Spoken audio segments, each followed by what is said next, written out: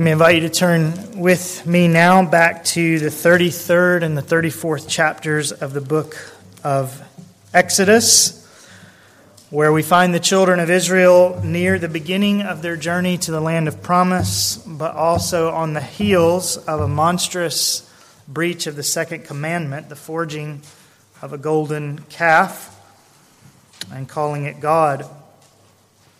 Exodus 33, and we'll pick up the account in verse 1 and continue as we did last week all the way through chapter 34, verse 9. Then the Lord spoke to Moses, "Depart, go up from here, you and the people whom you have brought up from the land of Egypt to the land of which I swore to Abraham, Isaac, and Jacob, saying, to your descendants I will give it. I will send an angel before you, and I will drive out the Canaanite, the Amorite, the Hittite, the Perizzite, the Hivite, and the Jebusite. Go up to a land flowing with milk and honey. For I will not go up in your midst, because you are an obstinate people, and I might destroy you on the way."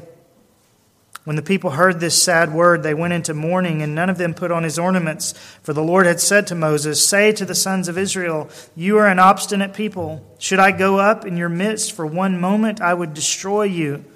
Now therefore put off your ornaments from you, that I may know what I shall do with you." So the sons of Israel stripped themselves of their ornaments from Mount Horeb onward.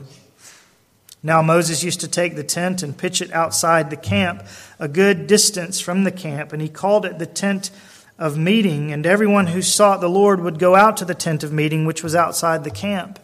And it came about, whenever Moses went out to the tent, that all the people would arise and stand each at the entrance of his tent, and gaze after Moses until he entered the tent. Whenever Moses entered the tent, the pillar of cloud would descend and stand at the entrance of the tent, and the Lord would speak with Moses. When all the people saw the pillar of cloud standing at the entrance of the tent, all the people would arise and worship each at the entrance of his tent. Thus the Lord used to speak to Moses face to face, just as a man speaks to his friend. When Moses returned to the camp, his servant Joshua, the son of Nun, a young man, would not depart from the tent. Then Moses said to the Lord, "See, you say to me, bring up this people, but you yourself have not let me know whom you will send with me. Moreover, you have said, I have known you by name, and you have also found favor in my sight. Now therefore I pray you, if I have found favor in your sight, let me know your ways, that I may know you, so that I may find favor in your sight.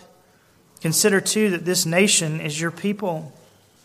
And he said, "My presence shall go with you, and I will give you rest."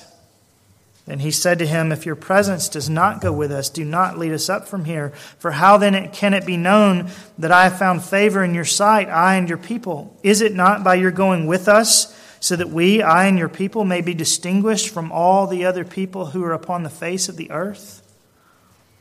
The Lord said to Moses, "I will also do this thing of which you have spoken, for you have found favor in my sight, and I have known you by name."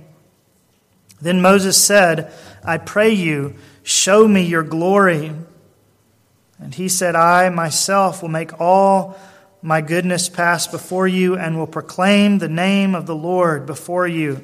And I will be gracious to whom I will be gracious, and I will show compassion on whom I will show compassion." But he said, "You cannot see my face, for no man can see me and live." Then the Lord said, "Behold, there is a place by me, and you shall stand there on the rock. And it will come about while my glory is passing by, that I will put you in the cleft of the rock and cover you with my hand until I have passed by. Then I will take my hand away, and you shall see my back, but my face shall not be seen." Now the Lord said to Moses, "Cut out for yourself 2 stone tablets like the former ones, and I will write on the tablets the words that were on the former tablets, which you shattered. So be ready by morning and come up in the morning to Mount Sinai and present yourself there to me on the top of the mountain. No man is to come up with you, nor let any man be seen anywhere on the mountain. Even the flocks and the herds may not graze in front of that mountain." So he cut out 2 stone tablets like the former ones, and Moses rose up early in the morning and went up to Mount Sinai as the Lord had commanded him, and he took 2 stone tablets in his hand.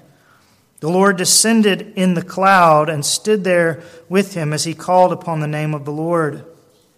Then the Lord passed by in front of him and proclaimed, the Lord God, compassionate and gracious, slow to anger and abounding in loving kindness and truth, who keeps loving kindness for thousands, who forgives iniquity, transgression, and sin. Yet he will by no means leave the guilty unpunished, visiting the iniquity of the fathers on the children and on the grandchildren to the 3rd and 4th generations. Moses made haste to bow low toward the earth and worship. He said, "If now I have found favor in your sight, O Lord, I pray, let the Lord go along in our midst, even though the people are so obstinate, and pardon our iniquity and our sin, and take us as your own possession." Father, in Christ, you have taken many in this room as your own possession, and I pray that you would guide us, that you would teach us today.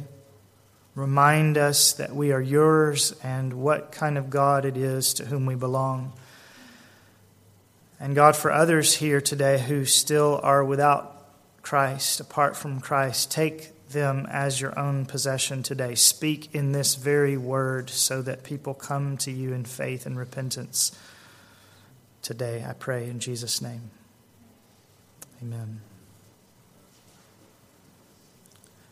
You cannot see my face, verse 20, for no man can see me and live.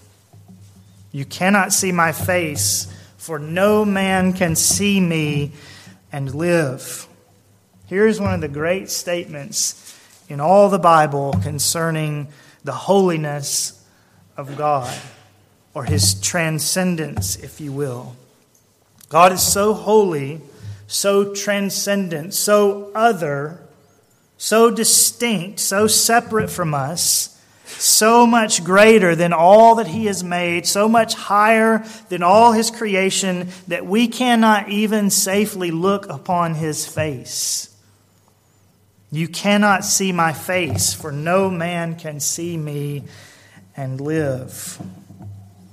Last week we pondered God's self-existence from the meaning of his name in chapter 34, verse 6. And today, beginning with this profound statement here in chapter 33, verse 20, we consider God's holiness, his transcendence, his otherness. R.C. Sproul, in his classic book, The Holiness of God, defines God's holiness like this. When the Bible calls God holy, it means primarily that God is transcendentally separate. He is so far above and beyond us that he seems totally foreign to us. To be holy is to be other, to be different in a special way. And then noting how we often equate the word holiness with God's moral purity, Sproul goes on and offers this clarification. Purity is not excluded from the idea of the holy. It is contained within it. But the point we must remember is that the idea of the holy is never exhausted by the idea of purity. It includes purity, but is much more than that. It is purity and transcendence. It is transcendent purity. Now, you can hear in Sproul's explanation of holiness those words that I've been borrowing in an effort to explain the God that we see here in Exodus 33, in an effort to define his holiness. Holiness means not just that God is pure, but that he is separate, that he is other, that he is transcendent, that he is far and away above all else that there is in this universe. Holiness, Sproul reminds us, is not just that God is morally pure, but that he is so different from us, so much grander than anything in creation, so lofty and exalted, to borrow from Isaiah, that we melt in his presence. And what we're seeing here in Exodus 33 is a marvelous exhibition of just those qualities that Sproul describes: transcendence, otherness, separateness. This is why we cannot look on God's face safely, because he is so different from us, so lofty, so holy, that to come in the fullness of his presence would stop our hearts from beating. You cannot see my face, for no man can see me and live. And so while Moses is allowed to see God's glory, while he is permitted to see something of God's holiness, it cannot be straight on. It cannot be in the full light of God's face. God's glory must be seen from within the cleft of a rock, and only from behind, as it were. Verse 21, then the Lord said, behold, there's a place by me, and you shall stand there on the rock. And it will come about while my glory is passing by, that I will put you in the cleft of the rock and cover you with my hand until I have passed by. Then I will take my hand away, and you shall see my back, but my face shall not be seen. Think of those times when we experience a solar eclipse. You dare not look at it with the naked eye or through binoculars or even with the mere protection of really good sunglasses. You can only look at it with very specialized equipment, lest the intensity of the rays does serious harm to your eyes. And such it is with the face of God, only to the nth degree. He is so holy, his glory is so effulgent, his face is so resplendent that you cannot survive a sighting of him face on.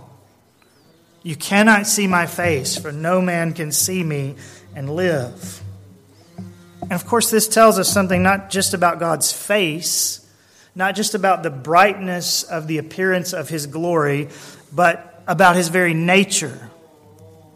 It's not just, in other words, that God's manifest appearance is so incandescent that it would incinerate you. That's true. But the reason God's appearance is so bright is because his very nature is so far above our own. His otherness is so great. The gap between who he is and who you and I are is so vast that we would perish if he were to show us that difference all in one sighting.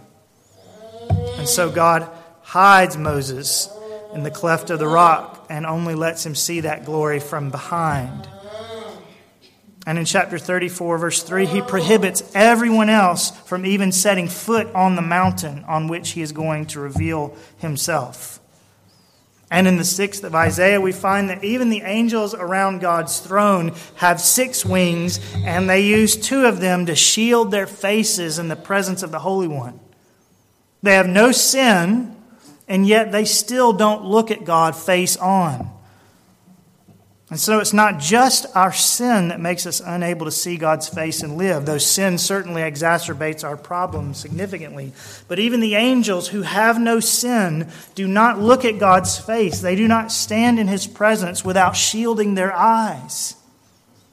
And so while your sin and mine has widened the gap between us and our Maker unfathomably, the chasm was already far beyond our ability to straddle, simply because he's our Maker, because we are created and he is creator.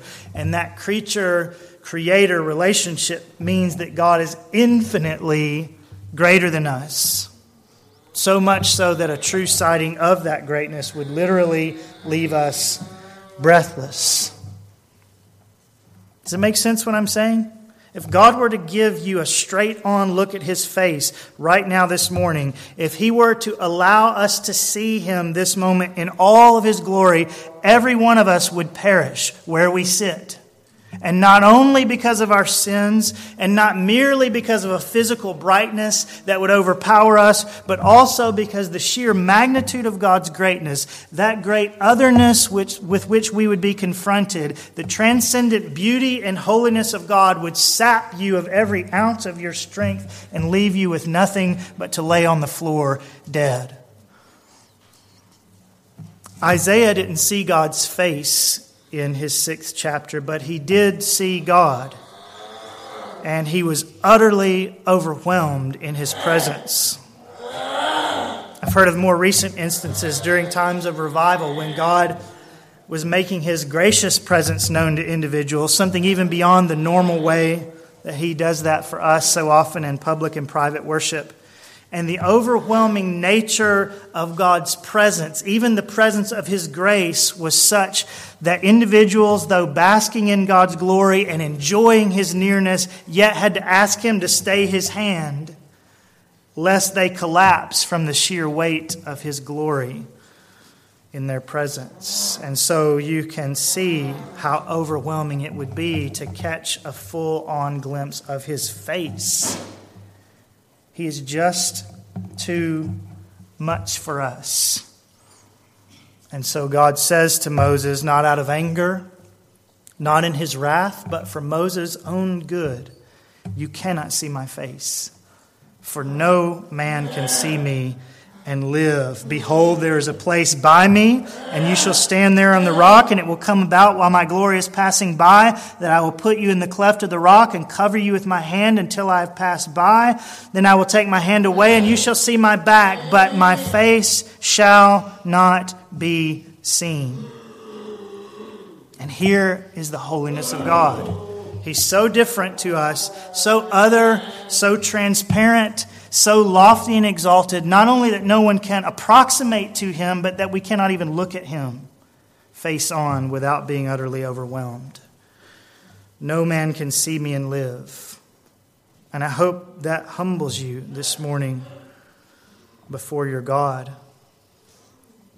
But then we need to say that this talk about not seeing God's face, but rather seeing his back, does bring up two very important questions, both of which may have been turning over in your mind, or at least one or the other of them. And the first one goes something like this.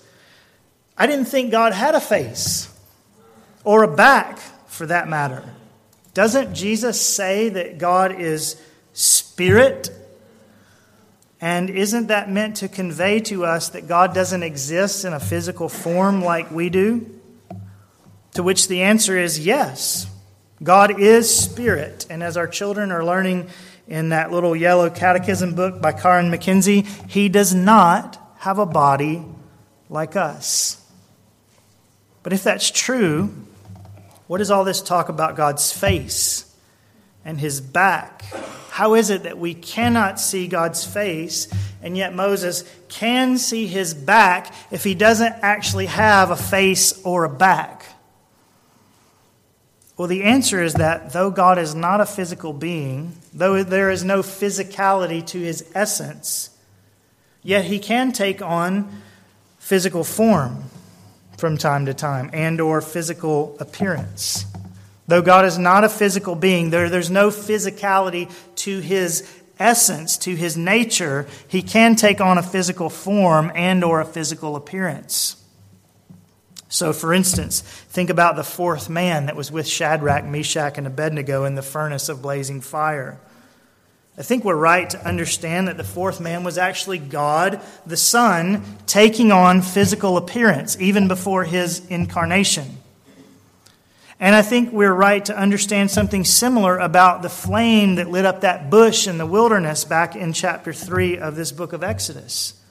We're told there that the angel of the Lord appeared to Moses in the bush, but then when we find someone speaking from the bush, we discover that the one who's speaking from the bush is God himself. And so here was God appearing to Moses all the way back in chapter 3 of Exodus in the form of a fire.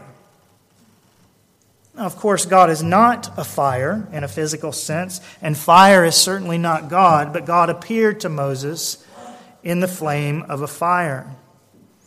And then we could think about the pillar of cloud and a fire that led Israel through the wilderness, and which we read about today, at least in its cloud form, hovering over the tent with Moses in verses 4 through 11 here of chapter 33. That pillar of cloud was actually God making himself known in a visible way to Moses and to all the other people of Israel. And again, it doesn't mean God is a cloud or that God is a fire, but he did often show himself by appearing as one or the other so that his people might know his presence among them and so that they might see some little glimpse of his glory. And we find this often throughout the Old Testament, God appearing to his people visually, God accommodating himself to his people's understanding by appearing in some physical form, such that even though his essence is spiritual and not physical, yet his people could still see something of his glory. And often, as in the furnace with Daniel's friends, that appearing of his glory was in some kind of human-like form. And that's what we find here in Exodus chapters 33 and 34. When God speaks of Moses seeing his back, but not his face, it's not actually that God has a physical body, but that he's going to appear to Moses in bodily form so that Moses might glimpse something of his glory. And so the idea, when God says that Moses can see his back, but not his face, is not that God has either of those literally, but that there is a way that God can grant Moses' request from back in verse 18. There is a way he can show Moses his glory in a way that Moses can see it with his eyes, and yet God is going to do so without showing him so much as to undo Moses. And so he will appear to him in human-like physical form, but Moses will not see the face of that form. He won't see the most revealing part of that form, but only see God from behind. Which is as much to say, he can't see everything that there is to see in God. He cannot see him straight on, as we've been saying. He cannot see him fully, but he can see him truly, from behind, as it were. You shall see my back, but my face shall not be seen. And so the whole idea of this passage is not to teach us that God has a physical body, but for God to use what we and Moses know about the human body to teach us something about our relationship to God.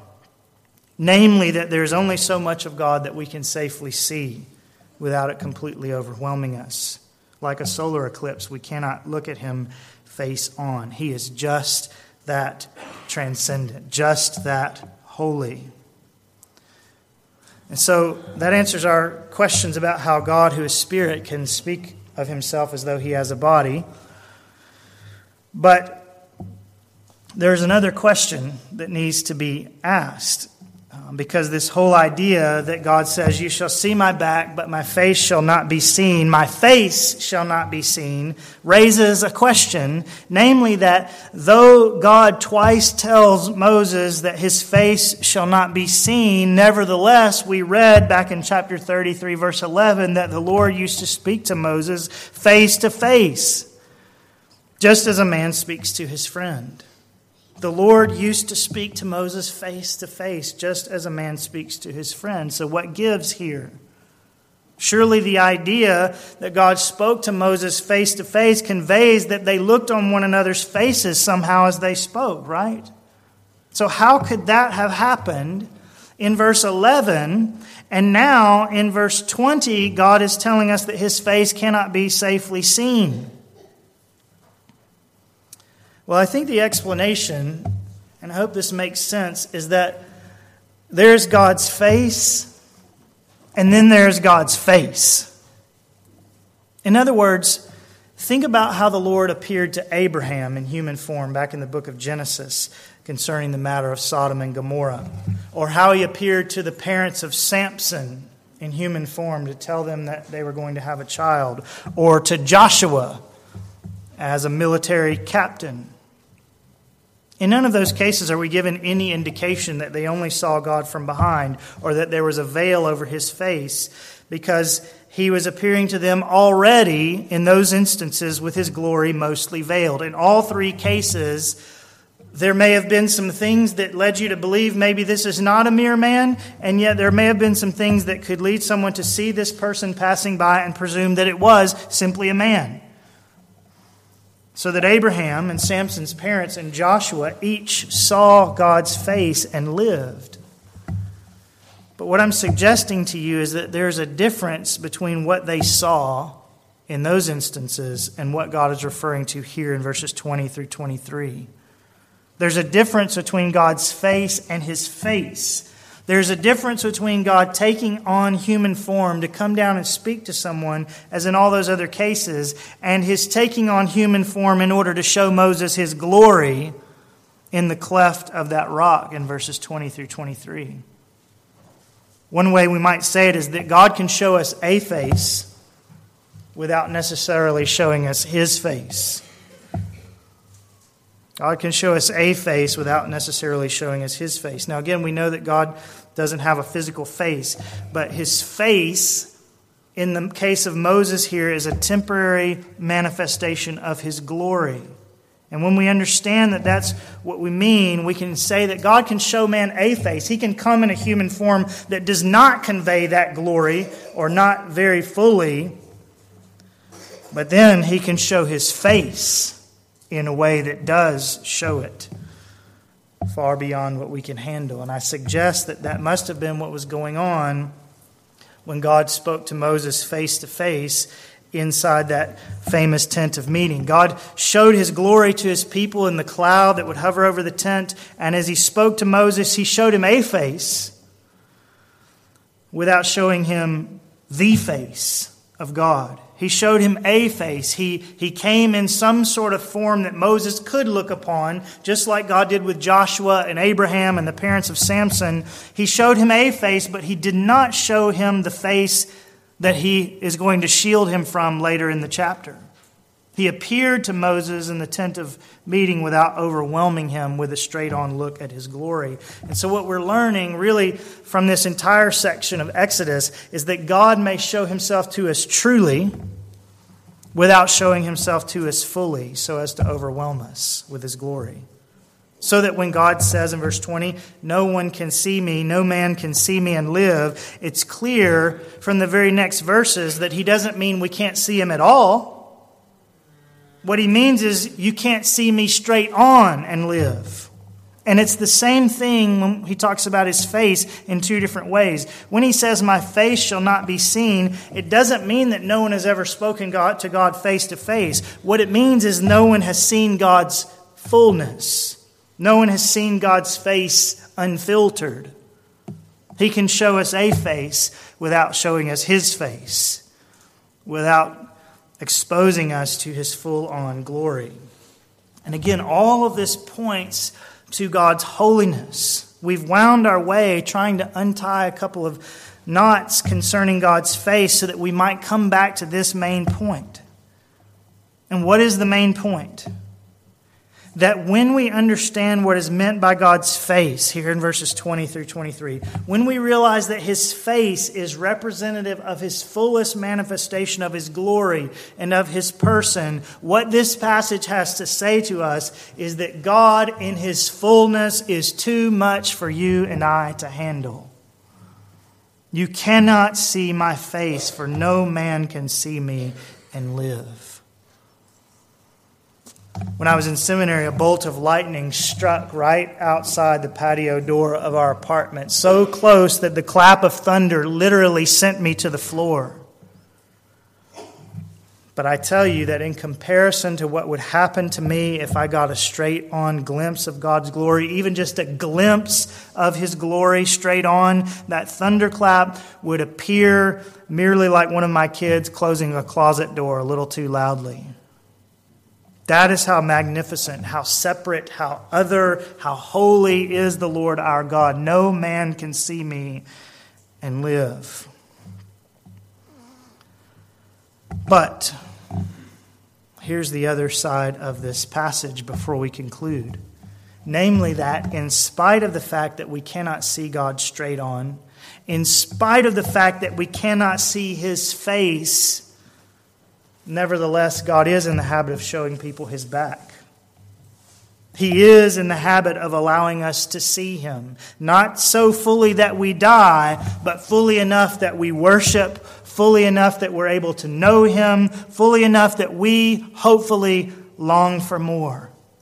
And for evidence of that fact, again, just consider these two chapters.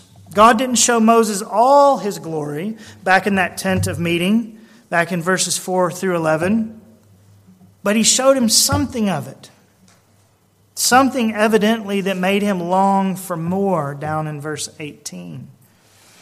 And not only did God show Himself to Moses, but the pillar of the cloud, that visible appearance of His glory that rested over the tent, meant that God was showing Himself so that all Israel could see Him too.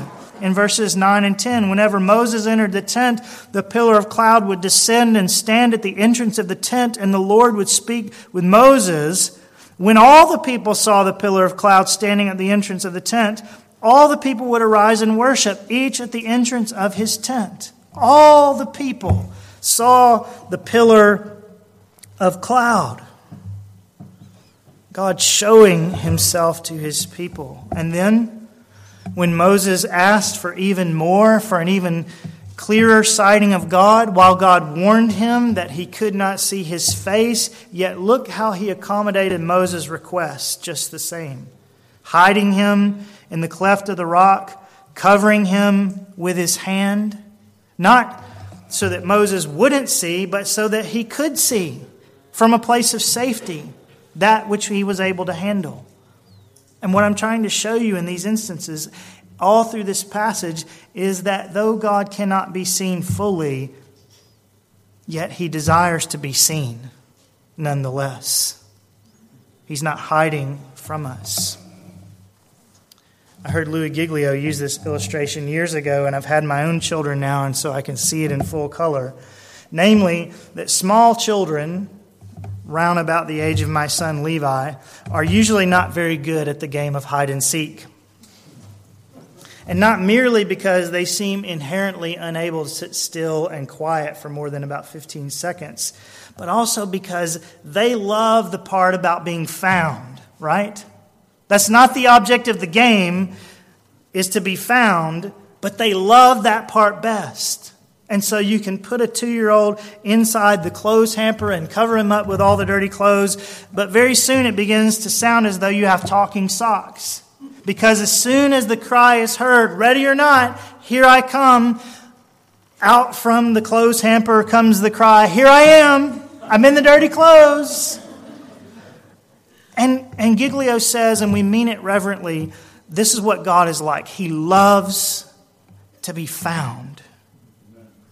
He loves to be seen. He loves to show his glory to his people in ways that we can handle. And so here he is showing himself in the burning bush, in the pillar of cloud, in the tent with Moses, passing Moses by on the mountain and proclaiming his own personal name in Moses' ear.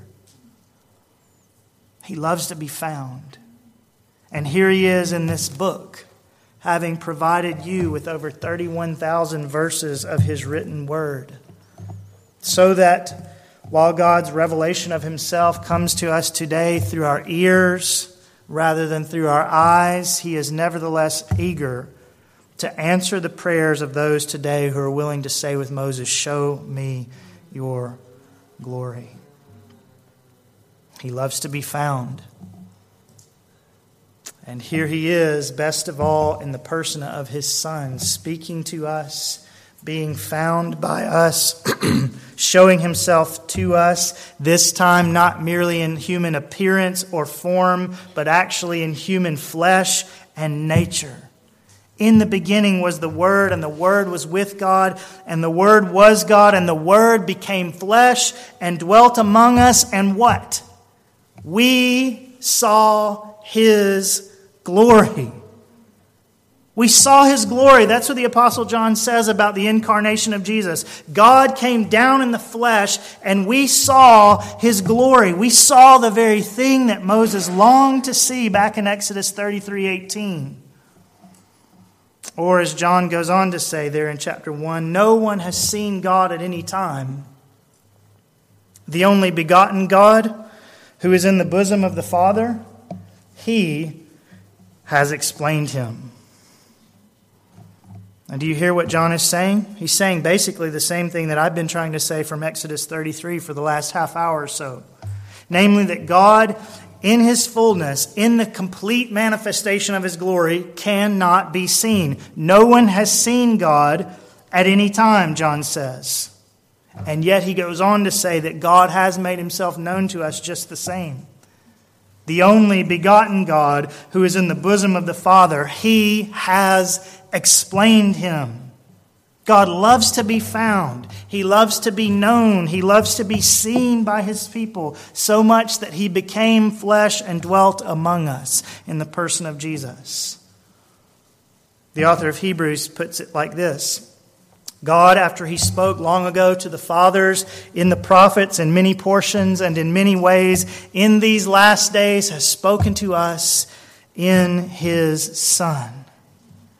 God, after he spoke long ago to the fathers in the prophets in many portions and in many ways, including the ways that we have been seeing in the book of Exodus, God, after he spoke long ago to the fathers in the prophets in many portions and in many ways, like the way he spoke from the burning bush, like the way he spoke the 10 Commandments from Mount Sinai, like the way he spoke to Moses face to face, like the way he showed Moses his back and proclaimed his name in his ear, God, after he spoke long ago to the fathers and the prophets in many portions and in many ways, in these last days, has spoken to us in his Son.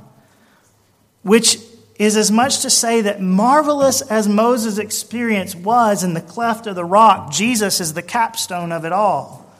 Jesus is the revelation of God's glory for all to see. God loves to be found. Indeed, he loves to do the finding so that he is found, Isaiah 65, even by people who are not looking for him. And so he has sent his Son into the world, the image of the invisible God, on a mission to seek and to save that which was lost, so that when he finds us, and when we in turn find him, what we will see is the glory of God. The Word became flesh and dwelt among us, and we saw his glory. The Apostle Paul put it like this in 2 Corinthians 4:6. God, who said, "Light shall shine out of darkness," is the one who is shown in our hearts to give the light of the knowledge of the glory of God in the face of Christ. Did you hear it? The light of the knowledge of the glory of God, the very thing that Moses longed for here in verse 18, the thing that God gave him a glimpse of in the cleft of that rock, the light of the knowledge of the glory of God is to be found by us in the face of Christ. Do you know the face of Christ? Have you beheld God's glory in that face? Has God spoken to you in these last days? In the person of his Son? Do you know God through Jesus, who died for sinners and who lives to show us the glory of God in his very own face? It is true what God says to Moses here in verse 20. No man can see me and live. It's true that we cannot see God straight on. We cannot look upon his face. But Jesus is the radiance of his glory and the exact representation of his nature. Jesus is the image of the invisible God. And in his face, in the face of Christ, 2 Corinthians 4, we gain the light of the knowledge of the glory of God.